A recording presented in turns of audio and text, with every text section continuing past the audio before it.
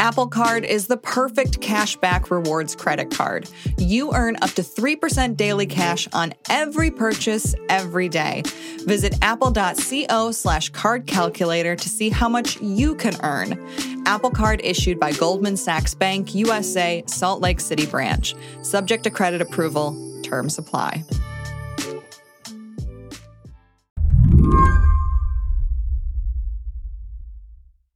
Over the past few weeks, you might have noticed some very public hand-wringing about artificial intelligence. A lot of it from people who had made AI their life's work. The so-called godfather of AI is warning that an end to humanity is a real risk. And he's just quit his job at Google to warn us. We need to think really hard now about how we're going to control something that's more intelligent than us. That's Geoffrey Hinton, an AI pioneer who's been on a bit of a media tour worrying about AI since he left Google. But it's not just him. There was a public letter from Elon Musk and others calling for a pause in AI development. An essay in Time from theorist Eliezer Yudkowsky saying generative AI, the kind of tech that includes ChatGPT, can harm humanity or even end it. Suddenly, AI doomerism feels like it's everywhere. And as I've watched these warnings spread, there was one person I really wanted to talk to. My name is Meredith Whitaker, and I am the president of Signal. Meredith is also the co-founder of the AI Now Institute at NYU and was one of the organizers of the 2018 Google walkout. I wanted to know what she thought when she heard Geoffrey Hinton's worries about AI. One of my reactions was that it felt a bit disingenuous. Not that I don't believe that he has concerns, and not that I don't believe that, our concerns in some ways overlap, right? It's, in some sense, it's positive to have people coming out and raising the alarm because there really are risks related to AI. But Meredith sees those risks somewhat differently. And, the risks that I see related to AI are that, only a handful of corporations in the world have the resources to create these large-scale AI systems. And corporations are driven by interests of profit and growth, not necessarily the public good. And when you have these, powerful tools in their hand, we, should expect to see them serving those interests and not necessarily the public good. And I think that the concerns that were raised by Jeff and others are, I would say, less substantiated by evidence and often looking at hypothetical future scenarios in which these, statistical systems somehow become hyper intelligent. And I don't see any evidence backing those claims. And it's not that I don't believe people are sincere in these beliefs. What I am concerned about is that the sort of look over here into the vast future is playing into the hands of the corporations we need to be worried about right now. Today on the show, what's the real threat of AI? Could it really kill us all? Or are the risks a bit closer to Earth? I'm Lizzie O'Leary, and you're listening to What Next TBD, a show about technology, power, and how the future will be determined by humans or robots. Stick around.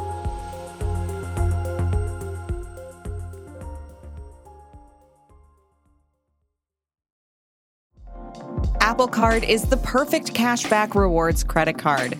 You earn up to 3% daily cash on every purchase every day. That's 3% on your favorite products at Apple, 2% on all other Apple Card with Apple Pay purchases, and 1% on anything you buy with your titanium Apple Card or virtual card number. Visit apple.co/card calculator to see how much you can earn. Apple Card issued by Goldman Sachs Bank, USA, Salt Lake City branch. Subject to credit approval. Terms apply. First, the bad news. SAP Business AI won't help you generate cubist versions of your family's holiday photos, but it will help you understand which supplier is best to help you roll out your plant-based packaging in Southeast Asia. Identify the training your junior project manager needs to rise up the ranks, and automate repetitive tasks while you focus on big innovations, so you can be ready for the next opportunity. Revolutionary Technology, Real-World Results. That's SAP Business AI. As the president of Signal, the encrypted messaging platform, Meredith spends a lot of time focused on privacy and the inner workings of the web. When she worked at Google, she founded the company's open research group. And she's also a founder of MLab, an open source platform that measures internet performance. This is a long way of saying that she thinks about the internet and machine learning a lot. She doesn't particularly like the term AI. She prefers ML, machine learning. We used to call AI machine learning because AI is basically a marketing term that glorifies these technologies, and machine learning was like, where the hype was focused at that moment. That moment being 2013, 2014, when she saw what she calls the first round of AI hype at Google.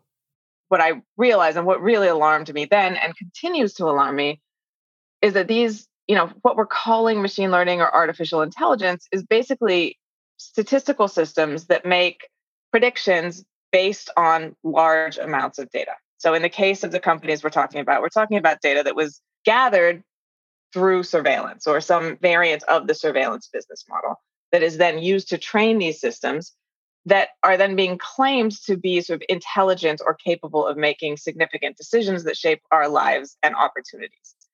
Even though this data is often very flimsy. The data that feeds these systems is from all over the web, gathered by crawling millions of websites. And it's everything from news sites to hate speech. And it is being sort of wrapped up into these machine learning models that are then being used in very sensitive ways with very little accountability, almost no testing, and backed by extremely exaggerated claims that are effectively marketing for the companies that stand to profit for them. You also work with the AI Now Institute, and I think something that is important to note is a line from you, I guess, that says, nothing about artificial intelligence is inevitable. And I guess that feels like it runs counter to a lot of the prevailing current sentiment where, I opened up my inbox this morning and I had 4 different PR pitches that included the term AI. I wonder if you could expand on that a little bit, this idea that nothing is inevitable about this. I think we have to recognize that the tech industry as it is very, very recent. Most of us old millennials have some living memories from before the internet was what it was, certainly before we had mobile phones that were part of our sort of prosthetic brains, right? So this has happened really, really quickly. I don't think we need to accept it as inevitable. I think it's very historically contingent. And I think, in general, part of the narrative of inevitability has been built through a kind of sleight of hand that for many years has conflated the products that are being created by these corporations. So email, blogging, search with scientific progress. And the message implicitly or explicitly has been, do not put your finger on the scales of progress. Don't regulate it. Don't question it. Don't voice concerns about it. Because if you do that, you're going to be sort of, messing with, kind of the arc of science, the evolution of human knowledge, whatever the kind of grandiose framing is. Instead, let the technologists do the technology. You do what you do. And we'll all benefit from, progress being made by these companies. And I think, for a long time, that staved off regulation, that intimidated people who didn't have computer science degrees because they didn't want to look stupid. And frankly, that led us in a large part to where we are, where we, are in a world where private corporations, who in some ways have more power than states, have huge dossiers, unfathomably complex and detailed dossiers about billions and billions of people, and increasingly provide the infrastructures for our social and economic institutions, whether that be providing so-called AI models that are outsourcing decision-making, or whether that be providing cloud support that is ultimately placing incredibly sensitive information, again, in the hands of a handful of corporations that are centralizing these functions with very little transparency and almost no accountability. So I think, that is not an inevitable situation. That's a situation we know who the actors are. We know where they live. We have some sense of what interventions could be healthy for moving the situation we're in towards something that is more supportive of the public good. What do you make of this moment then, where on the one hand, you have a number of consumer-facing generative AI products, ChatGPT, DALL-E, Stable Diffusion, et cetera, circulating among the general public, and at the same time, people who are, to some degree, eminent pioneers in working with neural nets or large language models saying, hey, maybe this stuff was a mistake. Like, why are those two things happening at the same time? So if you think about sort of past AI milestones, in quotes, we can think about something like AlphaGo, when DeepMind's AI beat the complex game of Go. And, there were the headlines sort of change the rules, AI is advancing, et cetera. But there's a real sense in which we kind of had to trust that, right? An expert says beating Go is a significant step in AI. We can kind of rationally understand that. And we're trusting that, this really is a milestone moving forward. ChatGPT, in a sense, gave us each sort of a window into the fact that, yes, these systems are astoundingly quick and pretty good at producing plausibly shaped responses to prompts, right?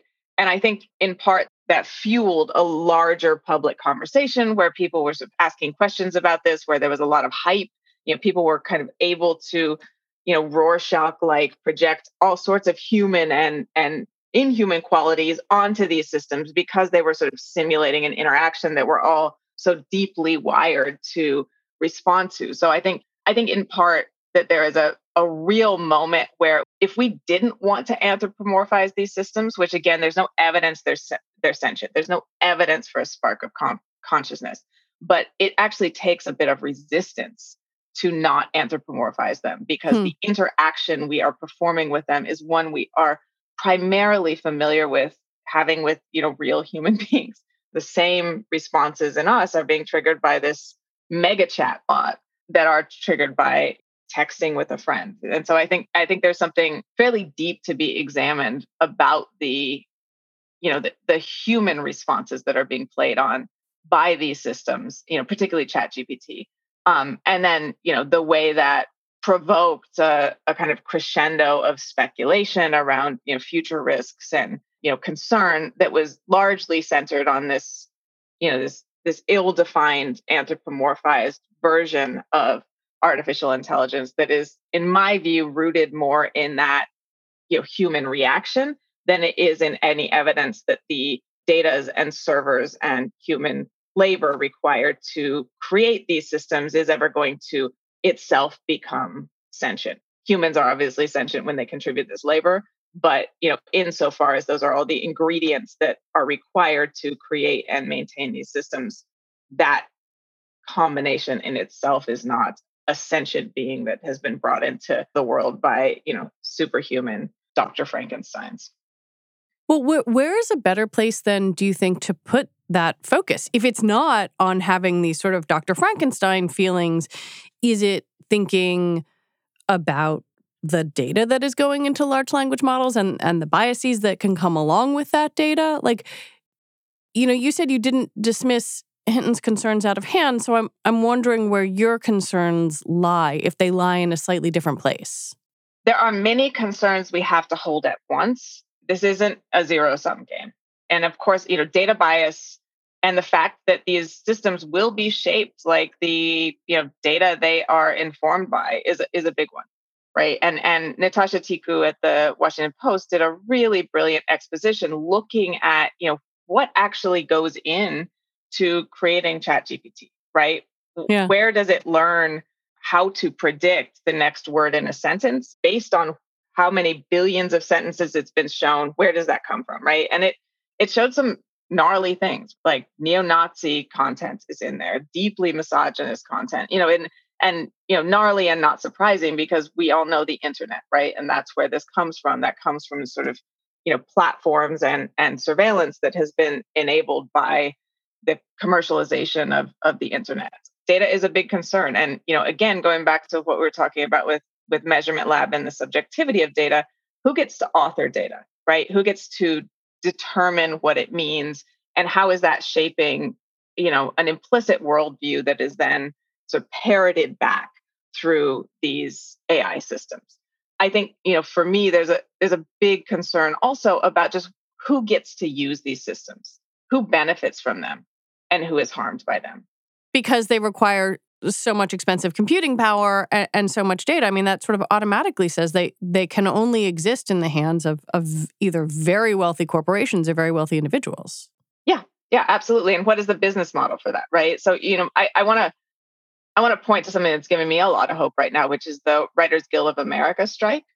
And the Writers Guild of America are striking because their working conditions have been degraded pretty significantly over the last number of years. And one of the demands that they are making on the studios is that they want the control to decide whether AI is used at all in their creative process, and if so, how. Now, that is a really powerful form of what I would call kind of, regulation from below. That is just, kind of joining together in the classic labor organizing and saying, we're not going to work until we have working conditions that support us and sustain us. And part of that is pushing back on the use of these technologies by studio heads and others who want to, extract more from us while paying us less, and saying, no, we're not going to allow that technology to be used as a pretext for degrading our skill and our work.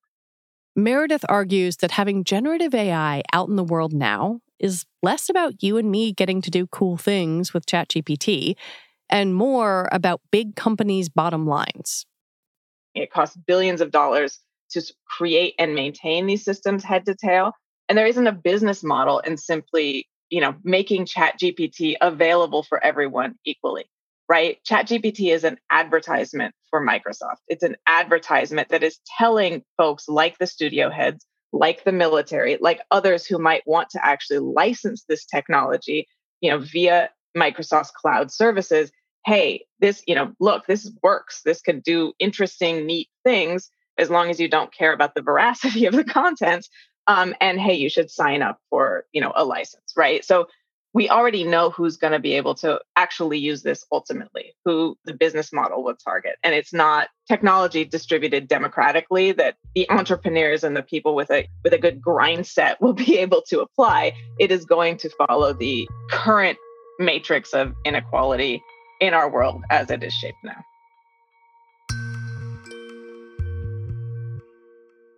When we come back, the Skynet question.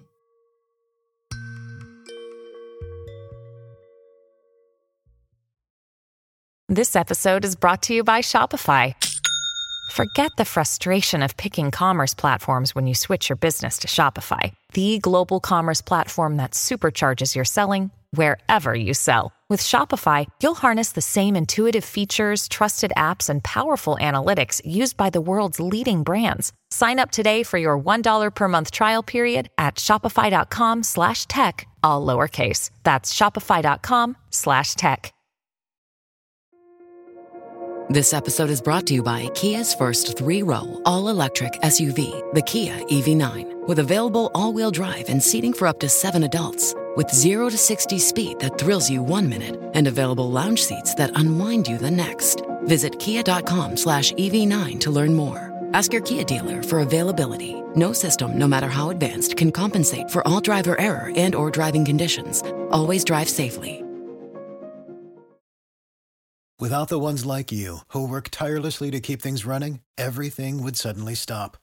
Hospitals, factories, schools, and power plants, they all depend on you. No matter the weather, emergency, or time of day, you're the ones who get it done. At Grainger, we're here for you with professional-grade industrial supplies. Count on real-time product availability and fast delivery. Call, click Grainger.com, or just stop by. Grainger, for the ones who get it done. I want to talk about what I have seen as, I guess, maybe a bifurcation of the criticism of generative AI that seems to be popping up. On the one hand, I feel like you have Hinton, Yudkowsky, et cetera, saying like there is an existential threat here. And on the other, people like Tim Ngebru, Deb Raji, Joy Buolamwini, perhaps you, saying the issue here is as much in how these things are built and trained as anything else. And yet, I saw Jeff Hinton call your concerns less existential in a CNN interview. And I wonder what you make of that, because it seems like there are sort of these two different camps in thinking about how these models are disseminated into the wild and what kind of harms they might do. Yeah, I think that is more or less correct. And within those camps, of course, there are many small differences and people seriously wrestling with analysis and trying to really get our heads around something that is extremely complex, that needs to take account of the political economy, who's controlling these and how are they likely to be used, the construction of the technologies themselves, what data do they use, how are they trained, what does that tell us about what their capabilities and harms will be. And then, a set that I would say is focused on sort of theoretical, hypothetical, long-term risks, which, is the, existential risk is often used to mean the risk of eliminating all of humanity. The Skynet. Yeah, the Skynet risk, right? And even if I recall the movies correctly, like there were still humans where Skynet was. So is that existential? I don't know, right? Like what? It was not great for those humans. Yeah, no, it looked pretty dark. Nonetheless, like what do we mean by existential becomes kind of the crux of this argument. And my concern with some of the arguments that are so-called existential, the most existential, is that they are implicitly arguing that we need to wait until the people who are most privileged now, who are not threatened currently, are in fact threatened before we consider a risk big enough to care about, right? Because right now, low-wage workers, people who are historically marginalized, Black people, women, disabled people, et cetera, those people in countries that are on the cusp of climate catastrophe, many folks are at risk, right? Their existence, the term existential means something like, concerned with existence. Their existence is threatened or otherwise shaped and harmed by the deployment of these systems. And we can look at these systems used in, law enforcement. There's a New York Times story from a few months back about a man who was imprisoned based on a false facial recognition match, right? Like that is deeply existential for that person's life. That person was Black. And we know that these systems, people like Deb, Joy, Tim Neat, have documented over and over again that these systems are more likely to misrecognize Black people. And in a world where Black people are more criminalized and there is inequality in law enforcement, that is going to have harms, right? So my concern is that if we wait for an existential threat that also includes the most privileged person in the entire world, we are implicitly saying, maybe not out loud, but the structure of that argument is that the threats to people who are minoritized and harmed now don't matter until they matter for that most privileged person in the world. And I think that's another way of kind of sitting on our hands while these harms play out. That is my core concern with the focus on this sort of long term instead of the focus on the short term. So then what is the next step? Is it shut it all down? The next step are, in my view, things like the Writers Guild of America winning, showing that we can put clear guardrails on the use of these systems. And those guardrails don't have to come from entreating those who already have power. They can actually come from, power building in workplaces and in communities. I think we also have some interesting proposals for, more grounded regulation. I would look at Lena Khan's New York Times op-ed recently that calls for structural separation of these companies.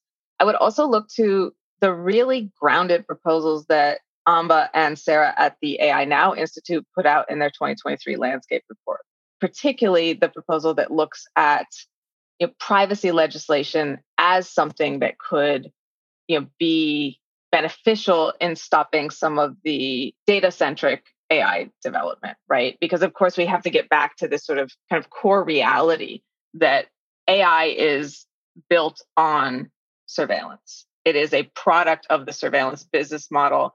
It is, in a sense, like one more way that these companies can make use of the data they created and collected, in service of targeting ads. But now that can be in service of training AI models that expand their market reach and profitability. So AI entrenches this surveillance business model.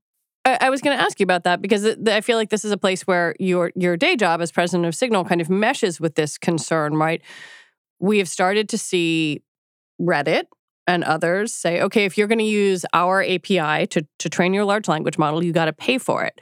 But then it makes me wonder, okay, well, what happens to the data of a regular citizen? Like, how do you know if your Reddit post or whatever, any other piece of data is being trained here? And are there ways to feel safer around that if you're concerned? The concerns that animate me at Signal and my concerns around AI, they're inextricable, right? And I took the job at Signal happily because I saw it as a way where I could protect this incredibly important core infrastructure for truly private communications in a world that is increasingly riddled with mass surveillance.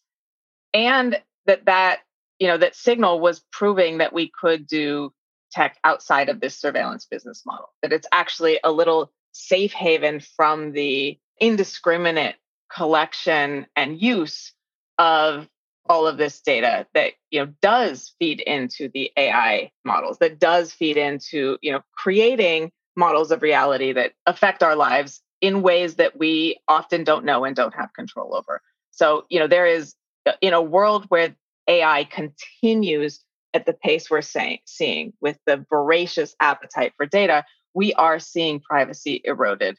We can think of a kind of never-ending story metaphor, right? And in a world where we see the model that Signal is showing possible, that the model that Signal has created that is supporting millions and millions of people around the world to use technology in ways outside of the surveillance business model, we see privacy supported. And my view is we see rights supported, and we see a world that has a lot more potential to create livable conditions that benefit all. So these two things are very closely connected to me, and that's why I'm here talking about them, because I don't think we get to the world that I believe in and that I work for every day at Signal without naming what is happening in the dominant tech industry and how dangerous it is to some of these core values. Where is your hope for reining that in a policy realm? I mean, I know you have worked with Lina Khan. You mentioned Lina Khan and the FTC. Do you see that coming from her, from that agency? Because I certainly don't see Congress doing anything. It is complicated. I think, I was heartened to see her op-ed, and I am also watching intently on some of the things that are happening in Europe around the AI Act. I guess when I talk about the policy realm, I think we can't see legislation, regulation, policymaking as disconnected from the rest of it, right? We know that these companies spend hundreds of millions of dollars lobbying. We know that they spend a lot of money supporting AstroTurf organizations that they can proxy their views through. We know that in the US, in a post-Citizens United world, it is very hard to get elected without a huge amount of money, and that money can be ultimately secretly contributed, right? So we're in an ecosystem where policy doesn't just spring de novo from Zeus's forehead, and it's not Athena. Yeah, right. It is not Athena. It is not, it's not made based on a kind of dispassionate examination of ideas, right? There's a huge amount of influence that goes into shaping policy. And there are folks like Lina, there are folks who are, really taking this seriously, but that doesn't mean there aren't fierce counter pressures. The point I'm making here is that I think, we still need that fierce counter pressure. We need people on the ground saying, no, we don't want facial recognition in our community. We need people lobbying for privacy. We need, the California privacy law to be kind of proven and to set the benchmark. We need all of these things at once. to make it ultimately more painful for those with the power to make regulation and policy to not check the unaccountable development and deployment of these technologies than it is to check them. We have to recognize that we have a lot of competition in applying that pressure. So how do you want someone like my mother, smart person, doesn't know that much about this stuff, to think about what feels like a sea of AI headlines around them these days? Well, I think to know that they're not alone in being overwhelmed. It's really confusing. There's so many claims in the headlines about what these things do and don't do.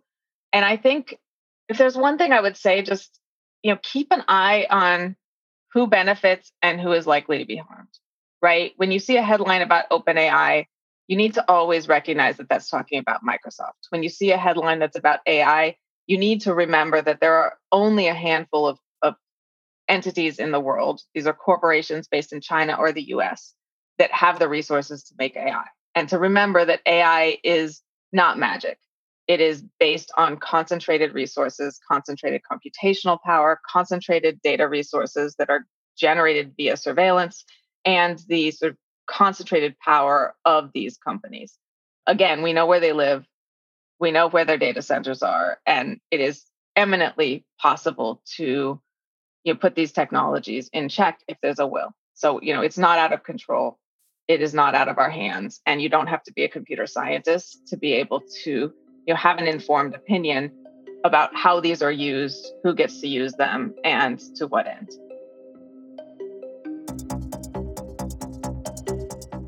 Meredith Whittaker, thank you very much for your time. Thank you so much. This has been wonderful. Meredith Whittaker is the president of Signal. And that is it for our show today. What Next TBD is produced by Evan Campbell. Our show is edited by Jonathan Fisher. Alicia Montgomery is vice president of audio for Slate. TBD is part of the larger What Next family. And TBD is also part of Future Tense, a partnership of Slate, Arizona State University, and New America. And if you're a fan of the show, I have a request for you. Become a Slate Plus member. Just head on over to slate.com/whatnextplus to sign up. All right, we'll be back on Sunday with another episode. I'm Lizzie O'Leary. Thanks for listening.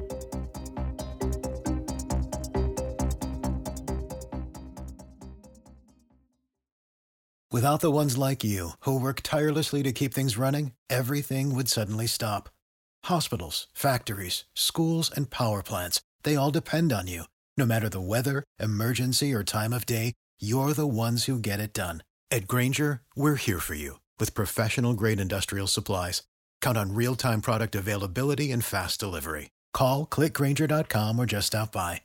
Grainger, for the ones who get it done. I'm Dahlia Lithwick, and I'm host of Amicus, Slate's podcast about the law and the U.S. Supreme Court. We are shifting into high gear, coming at you weekly with the context you need to understand the rapidly changing legal landscape. The many trials of Donald J. Trump, judicial ethics, arguments and opinions at SCOTUS. We are tackling the big legal news with clarity and insight every single week. New Amicus episodes every Saturday, wherever you listen.